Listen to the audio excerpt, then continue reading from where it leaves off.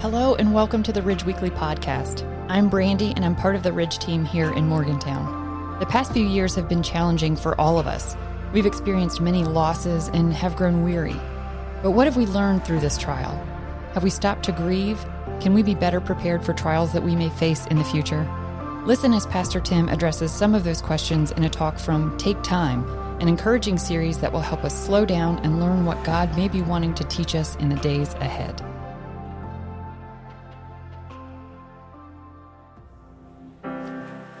Well, good morning.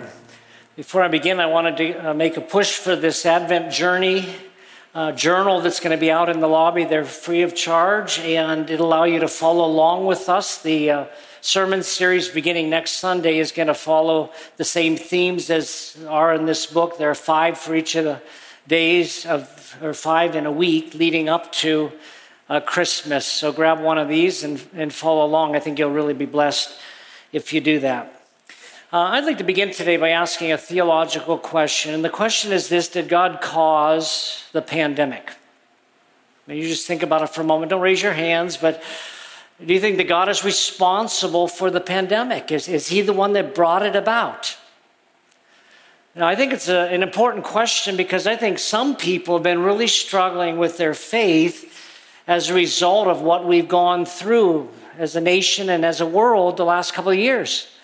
I think it's impacted some people's relationship with God. In fact, I think some people have even come to question whether God even exists, because you wonder, if God is sovereign, if God exists, how could he possibly allow something like this, a worldwide pandemic? Now, based on what's taught in the pages of the Bible, one of the answers to the question of where should we assign the responsibility, or maybe in this case blame, has to be with humanity. In fact, ultimately, I think humanity is the main reason why. And I'm not talking about whether or not it was humanity that maybe crafted this thing in a lab someplace. I don't want to get into that discussion. But I'm talking about the fact that God created Adam and Eve and placed them in a garden. And he said, don't eat from the tree in the middle of the garden. And he said, the day you eat of it, you'll die. And God had warned them ahead of time to trust him, to believe in him, to put their trust in him, but they didn't do it. And as a result, when Adam and Eve sinned against God, horrible things happened to all of creation. A curse came upon it. What I'd call the curse of death descended upon everything in the world in which we live. And suddenly we're in a world where there's sickness and death and sorrow and thorns and thistles and rust and decay and earthquakes and pandemics. None of this would have happened had they obeyed God. None of this would exist. The floodgates were open wide here. And so it's not God's fault that we don't live in a paradise now. See, when he created everything, it was perfect. It was very, very good. But they didn't listen to God. It's almost like God gave them a Ferrari and they crashed it. And then they come back to God and they say, the car's not working right. Doesn't drive the way it should. It's not God's fault. Apostle Paul describes creation. He says it's under the bondage of corruption, was the terminology in the English that we have. It's bound to this corruption, or the way I'd word it, it's a prisoner to decay. All of creation. And as I've mentioned before, of course, all of creation groans, as Paul said, like a woman in labor. I can't relate to that one personally, but it doesn't look fun. All of creation is groaning. All of creation is suffering. All of creation is looking for the day when there's going to be the birth of a new heaven and a new earth. But right now it's not here. And so we're in this world where there's this suffering. And so ultimately I'd say, the bad things that happen in this world have to do with humanity. We're the ones to blame in a general sense. In addition, I would assign some of the blame to the devil. You remember, it was the devil was the one who tempted Adam and Eve in the first place. He's really the author of death. He led them astray, and so ultimately he's responsible as well for bringing all this death and destruction. We know of all of God's created beings, the devil is the strongest and the most powerful. We know he has amazing abilities. For example, when he asked permission from God to strike Job, he was able to create a whirlwind that destroyed the home where Job's children were having a party. And he was able to strike Job with boils, skin disease from head to toe. And so he has amazing power. But ultimately, of course, we know that Satan's power is tempered by God. He can't do anything he wants. And so it raises the question, does it ultimately come back to God again anyway? Now, I do believe that the devil has a lot of leeway in terms of what he's able to do in our world today. Because I believe if certain, and it's just my opinion, but if certain conditions are right, if certain situations are right, I think the devil has permission to do malicious things. And oftentimes it's because people open the door to him. Let me give you an example, if you doubt what I'm saying. In the book of Ephesians, the Apostle Paul said, "Be angry, but do not sin. Don't let the sun go down on your anger." And then he says, "Don't give the devil a foothold." The word foothold there means a place to operate.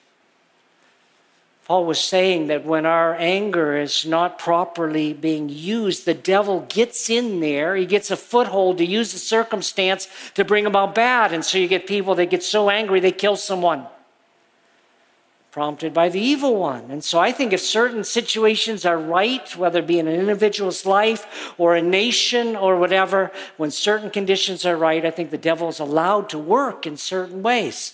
But it's all tempered by God. Which brings me back to the question, is God ultimately responsible for the pandemic? If something like a storm happens, we call it an act of God. Question, is it really an act of God? Now, from my perspective, God is sovereign. It means he rules over everything. And so I think if anything happens that's not good, one of two things are true. It's just my opinion. One of two things is true. Either God allows it for whatever reason, or God actually does it. He orchestrates it. He brings it about. He either just allows it to happen. In other words, he says, I'm not getting involved there, or else he's actively involved with it. In either case, by the way, he's using it for the good. Now, we're going to look at a passage this morning that I think focuses on this question. It does answer the question, would God do something like send a pandemic? Would he do it? We're going to look at some verses here from 2 Chronicles chapter 7 and chapter 8 that answer the question. Would he do it? And the answer, we're going to find out, is actually yes, under some circumstances. Not that he himself does it, but he sends angels to do it or wherever else. But he's behind some of these things, as we'll see in a minute. Now, some of you are concerned by that. And maybe rightfully so, because you think, if God did something like that, what kind of God is it? I mean, what kind of God would instigate war? A pandemic, pestilence, famine, things like this. What kind of God would do that? And I think that's a valid question, and we'll talk about this. But one thing I want us to know right up front is I'm convinced that God is good to his very core. Josh talked about the fact that God is love. He doesn't just love, he is love. God is also good. And everything God does is good, and I'm convinced that everything that he allows or does himself is for the good. Our God is masterful about using bad circumstances to bring wonderful things about. He's just good about that. Even things like a pandemic. If you look at it, you realize there were some blessings associated with this thing that came about. But God uses bad for good. Now, today we're going to finish our series titled Take Time. First week we talked about taking time just to evaluate. I don't want us to get past all of this. And hopefully we will get past it, but I don't want us to get past it without stopping to reflect on maybe some lessons God wants to teach us. We talked about that we need to take time to slow down. One of the positive things about this pandemic is it caused us all to slow down a little bit. That was a good thing. What if we started taking a Sabbath day and connecting with our God on that day? And then the third week, last week, I talked about reconnecting with other people. I feel like that's something we need to take time to get back involved with other people. But today, it's take time to reconnect with God. And I'm going to focus today on a small part, a few verses, 6 or 7 verses, of what my research indicates is the second longest prayer in the Bible. So the longest prayer in the Bible was a prayer that was prayed by Nehemiah in the Old Testament. Of course, he was the leader that was responsible for building the wall around the city of Jerusalem. But the second longest prayer in the Bible was prayed by Solomon. And we're not going to look at the whole prayer, but we're going to look at a section of this prayer because it kind of answers the question we're looking at here today. But let me set the context before we jump into the verses. So Solomon was the third king of Israel, after Saul and after King David. And so King David was his father. And David, the author of the Psalms, or many of the Psalms, was someone who wanted to build a temple for God because David realized that he was living in this beautiful cedar palace, just a wonderful, beautiful palace. And then he considered that the Ark of the Covenant and all the sacrificial things were in a tent.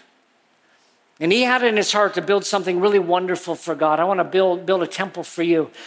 God said no. God told David no because he had shed too much blood. He had been involved in too many battles. But God told David that he would allow his son Solomon to do it. So David gathered most of the materials to build the temple, and I think even the design, he got it all together. And then he passed away, and Solomon went ahead and built this temple, and it was amazing. The craftsmanship was amazing. They used the finest materials on the planet. The stone foundation for this thing was just amazing. If you've ever seen the blocks that were used for the temple in Jerusalem, it's just remarkable. And they used wood material, cedar, which was very expensive in the day. The inside of the temple was plated with gold, solid gold. So if you walked into this temple area, the floor was gold. It was wonderful. So why did he put so much into this and make it so wonderful? It's because he knew he was building a temple for the creator of the heavens and the earth. It was a temple for God. But not just that, he wasn't just creating a temple for God. This was a situation where God had said, I will dwell there. Now, in one sense, we understand that God is omnipresent. He's everywhere. And Solomon, in his prayer, even acknowledges, God, you can't even fit in the temple. I mean, you're greater than this temple. But God had promised to have a special manifestation, a special presence in that temple, in the Holy of Holies of that temple. And so this was remarkable because God was choosing to dwell among his people. Now, he had done this before, of course, when he led them out of Egypt. Remember how he accompanied them? He led them with a cloud by day and a funnel of fire by night. And so it was God with his people. And Solomon realized that this was being built for God, whose presence would somehow be localized there.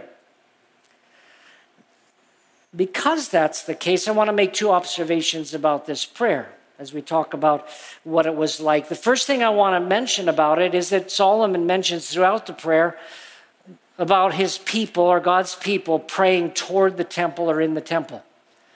He says time and time again, if your people pray toward this place or toward this temple or in this temple, then please hear their prayers.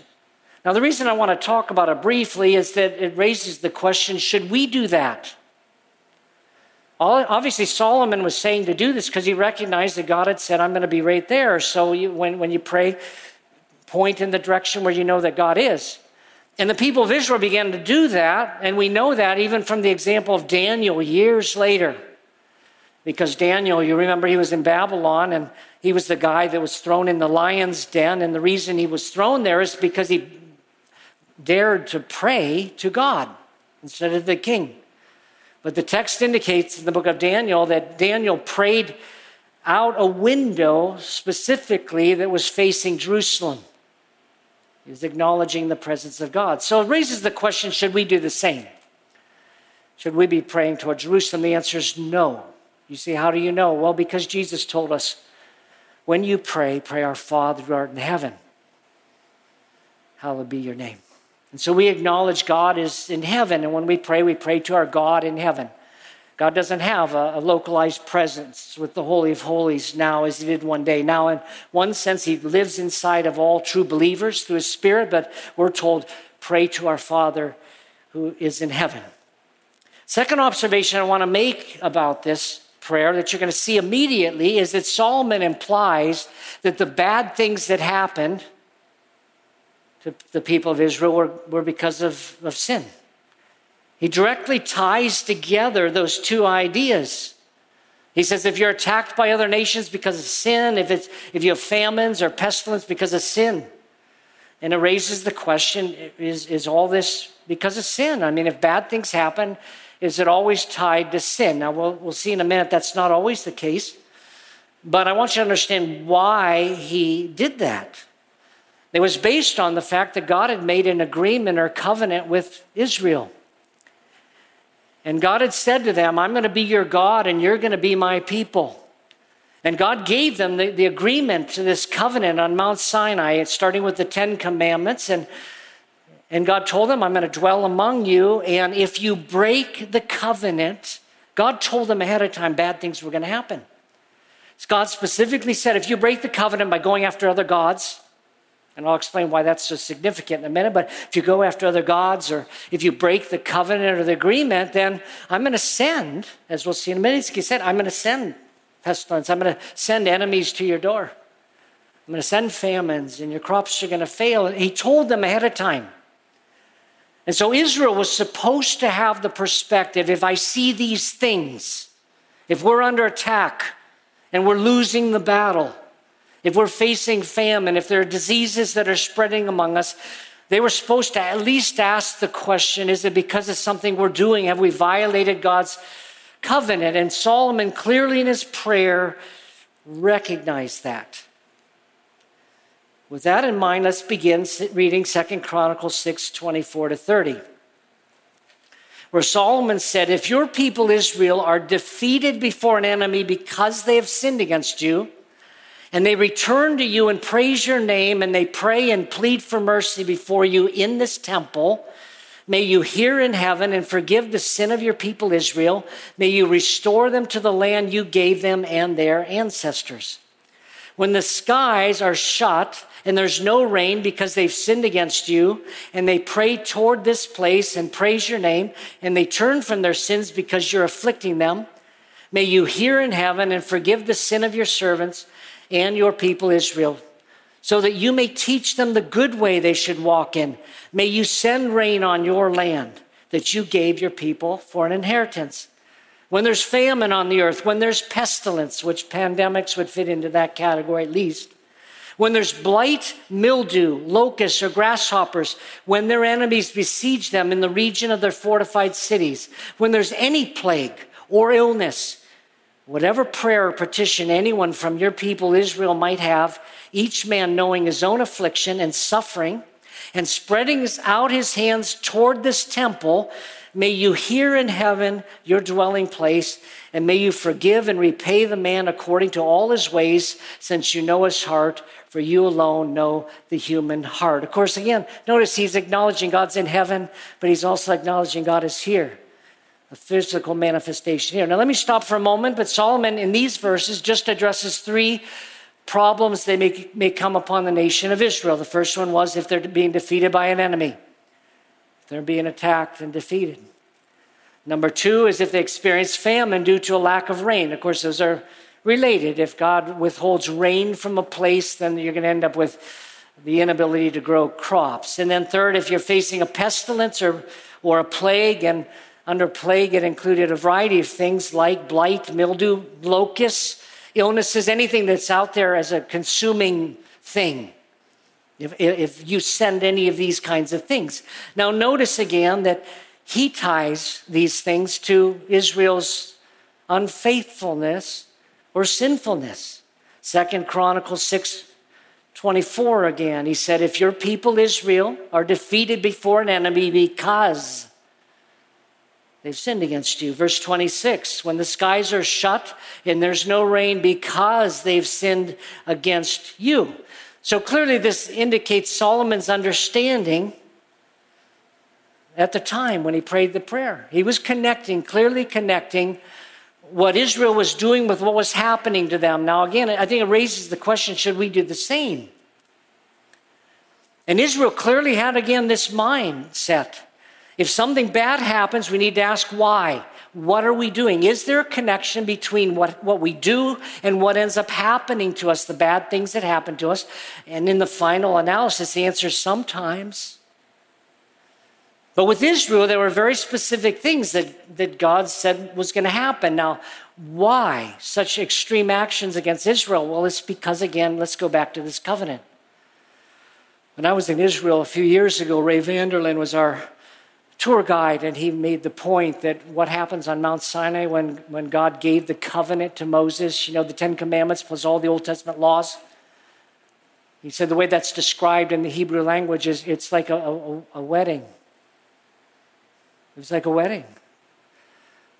When God was saying, I want to be your God and you're going to be my people, he was saying, I want to be your husband, you're going to be my wife. I'm going to live among you. I want to be with you. And so suddenly it adds new significance to this idea. What if they went after idols and other gods, which they consistently did in the Old Testament? Well, what's happening there? Well, they're committing adultery. It's a very, very serious crime. Spiritual adultery. They're turning away from God. They're choosing this other thing. So God said, I'm going to send things your way. Now, it started mild, but it would get worse as time went on if they wouldn't listen to him. But you see why it was kind of a serious thing. Now, I think personally that we need to ask ourselves the same question as a nation and as a people. Now, we're not Israel, I get that. But we are the church, if you're a Christian. And you remember that even though we're not under the Old Testament covenant, Jesus said we are under the New Testament covenant. In fact, the word covenant means testament. It's the same word. Remember how Jesus, on the night he was betrayed, he held up the cup. This is the new covenant I'm making with you now. Their minds would have immediately, the disciples, gone to Mount Sinai. Oh, you're introducing a new covenant, a new agreement. Are not Christians in the New Testament called the bride of Christ? So when we're asking the question, would God do something like this among us as a nation or to get to the attention of his church, his people? I think the answer is yes. It's not always that way. I'm not suggesting here that every bad thing that happens in our nation is a result of sin. But shouldn't we at least ask the question? Is God maybe trying to get our attention? I remember 9/11. It was so memorable. Of course, that's one of those events that most people can remember exactly where they were when it happened. I knew exactly where I was. I was changing a tire. I was at a tire place watching the news, and I watched in real time as the second plane hit the second tower. The cameras were already there because of the first one, and I'm watching this, and I watched in real time the moment it happened when the plane hit. And I said something when that happened, which I don't know why I said it, and I didn't know it. But it came right out of my mouth. It was Osama bin Laden. Now, I don't know why I said it, because I didn't know anything about the guy, and I don't know why I would think he would do it or how he could even do it, but I thought that's it. It's Osama bin Laden. That Sunday was remarkable. The attendance in church shot up dramatically. It got the attention of our nation. Well, I'm telling you, God takes things and he brings out good. He doesn't do certain things or allow certain things unless maybe this is the only way to get our attention. And people begin to turn back to God. Suddenly we realize maybe we need God. It was like a wake-up call. And people began to seek God. I know some people that found Jesus Christ the Sunday after that. We had a prayer meeting right before that weekend, and the news came out here, and people just, their hearts were humbled, and they realized maybe we need to turn back to God. I'm just suggesting that God may do things like that. Now, Solomon had prayed this prayer. Was his theology right, even, that sin will cause some of these things or whatever? And how did God respond? Well, the answer is found in 2 Chronicles 7, 12 through 14. We read, Then the Lord appeared to Solomon at night and said to him, I've heard your prayer and have chosen this place for myself as a temple of sacrifice. if I close the sky so there is no rain, or if I command the grasshopper to consume the land, or if I send pestilence on my people, and my people who are called by my name humble themselves, pray, and seek my face, and turn from their evil ways, then I will hear from heaven, forgive their sin, and heal their land.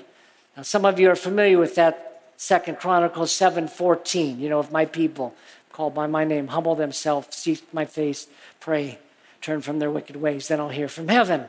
Maybe you didn't know the context. It's in the context of this prayer that Solomon had prayed. But notice that God is saying, I will be responsible for some of these things. Look at the verse again. I've highlighted the pronoun I. If I close the sky so there's no rain, if I command the grasshopper to consume the land, or if I send pestilence on my people. This is the answer sometimes to the question. I understand it's hard to accept sometimes.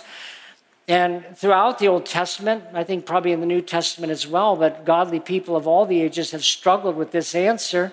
They've struggled with, God, why?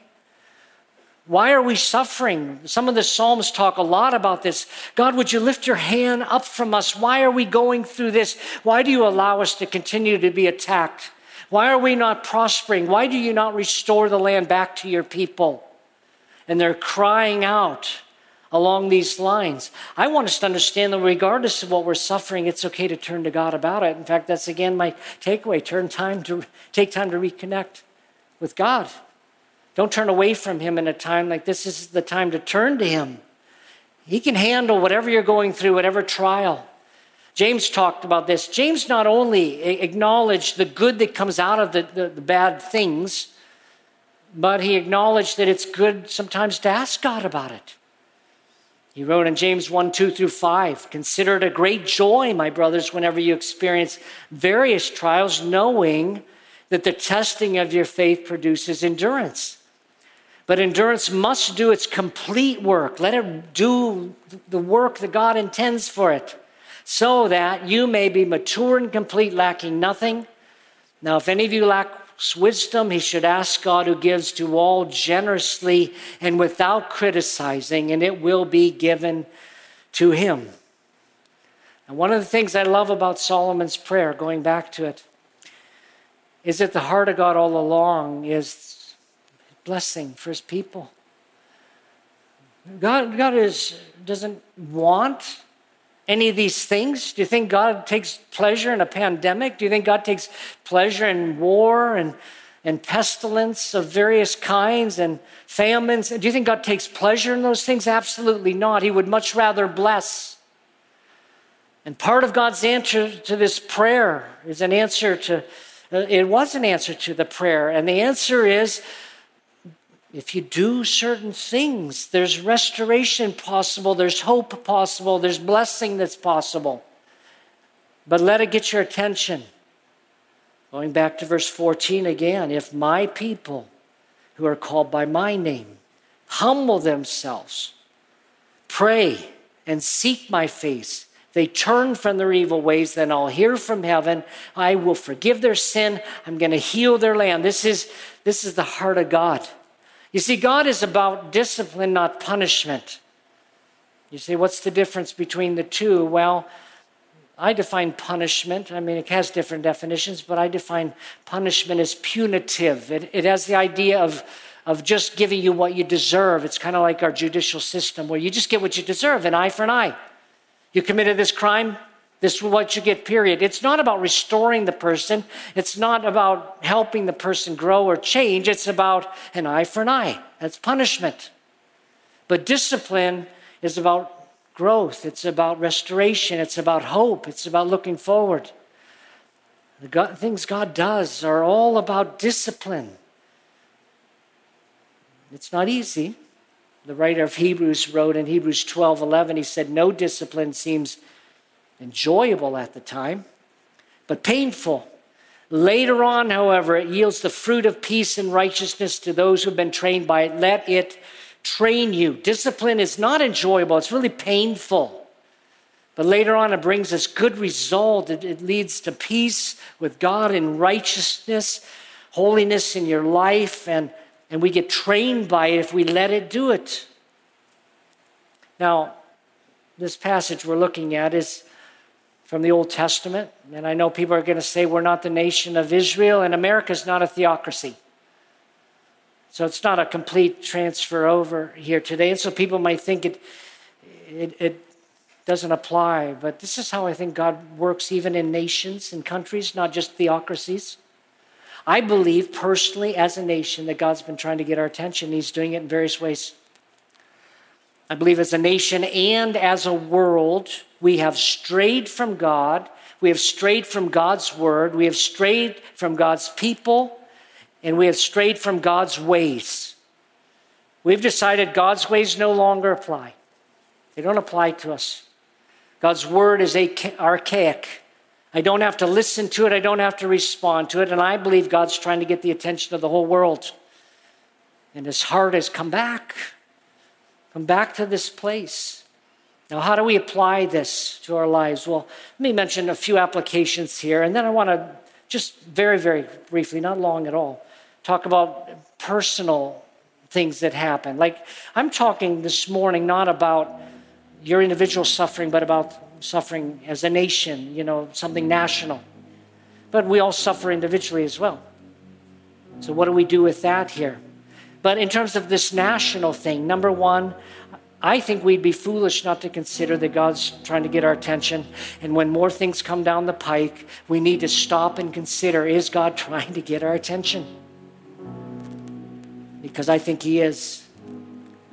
Number two, I would encourage any of us, if we're involved with things that we know that don't please God, we know it, I would encourage you to humble yourself and say, I'm not going to continue rebelling against you. I would encourage you to repent. And the third takeaway here is that I believe that the prosperity of our country relates to Christians. Notice this verse again, 2 Chronicles 7:14. If my people who are called by my name humble themselves, pray, seek my face, turn from their evil ways, then I'll hear from heaven, forgive their sin, and heal their land.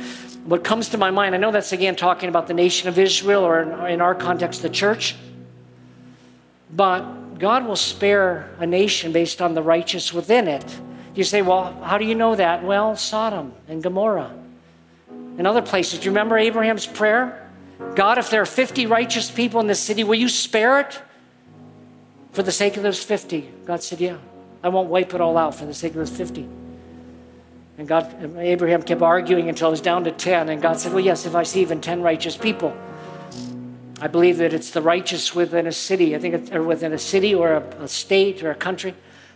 It's the righteous that hold back many times what God may be wanting to do. I think we need to listen. Now, again, we've been talking about national issues, but what about you personally? Like the pandemic is nationwide, but what if you get COVID? Does that mean you've sinned against God? No. How do we interpret the things we go through? Number one, I think most of the things we go through in life that are hard are because we live in a fallen world, period. That's what I talked about earlier. We're all subject to the conditions of this broken world that we live in, the corruption of this world. And so we do get sick. We can't avoid it just because we're Christians. When Adam and Eve sinned, thorns grew up, but that doesn't mean if you're a Christian, you'll never get scratched by one. We live in a broken world, and so a lot of things that happen to us are just part of living in this environment. Maybe most of the things we face are that. Second, it's possible that we're facing a difficulty because God wants to test us. And there are lots of examples in this Bible. Of course, he knows what we're made of, but we don't. And many times God allows us to go through things, and then it strengthens our faith. We realize our faith is genuine in our God. I think third, it's because we'll grow in character. Every single bad thing that happens to us, by the way, should serve this purpose, regardless of why. It helps us grow in character. And so we ought to look at that and say, where's God wanting me to grow? And then finally, it is possible God's trying to get your attention concerning some sin in your life. And we need to listen if that's the case. I'm not saying that is the case, but if that's the case. And if you don't know the reason why, James says ask. And God will help us. The bottom line is this: we use this occasion to take time to reconnect with our God. It should turn us toward Him and not away from Him. Let's pray. Father, I'm just amazed when I think of your goodness. You're good in every single way, even in the difficult things, even in the hard things. You are masterful about turning hard things into wonderful things and rejoicing or sorrow into gladness. You've promised, O Lord, that you will work all things out for the good to those who love you and know you. Walk according to your purpose. So help us, O Lord, to learn what you'd want to teach us today. We pray in Jesus' name. Amen. Thanks for listening to the Ridge Weekly Podcast. If you'd like to hear more messages now, you can check out our past series at theridge.church/messages or download the free Ridge app. Thanks again for listening, and we will see you next time.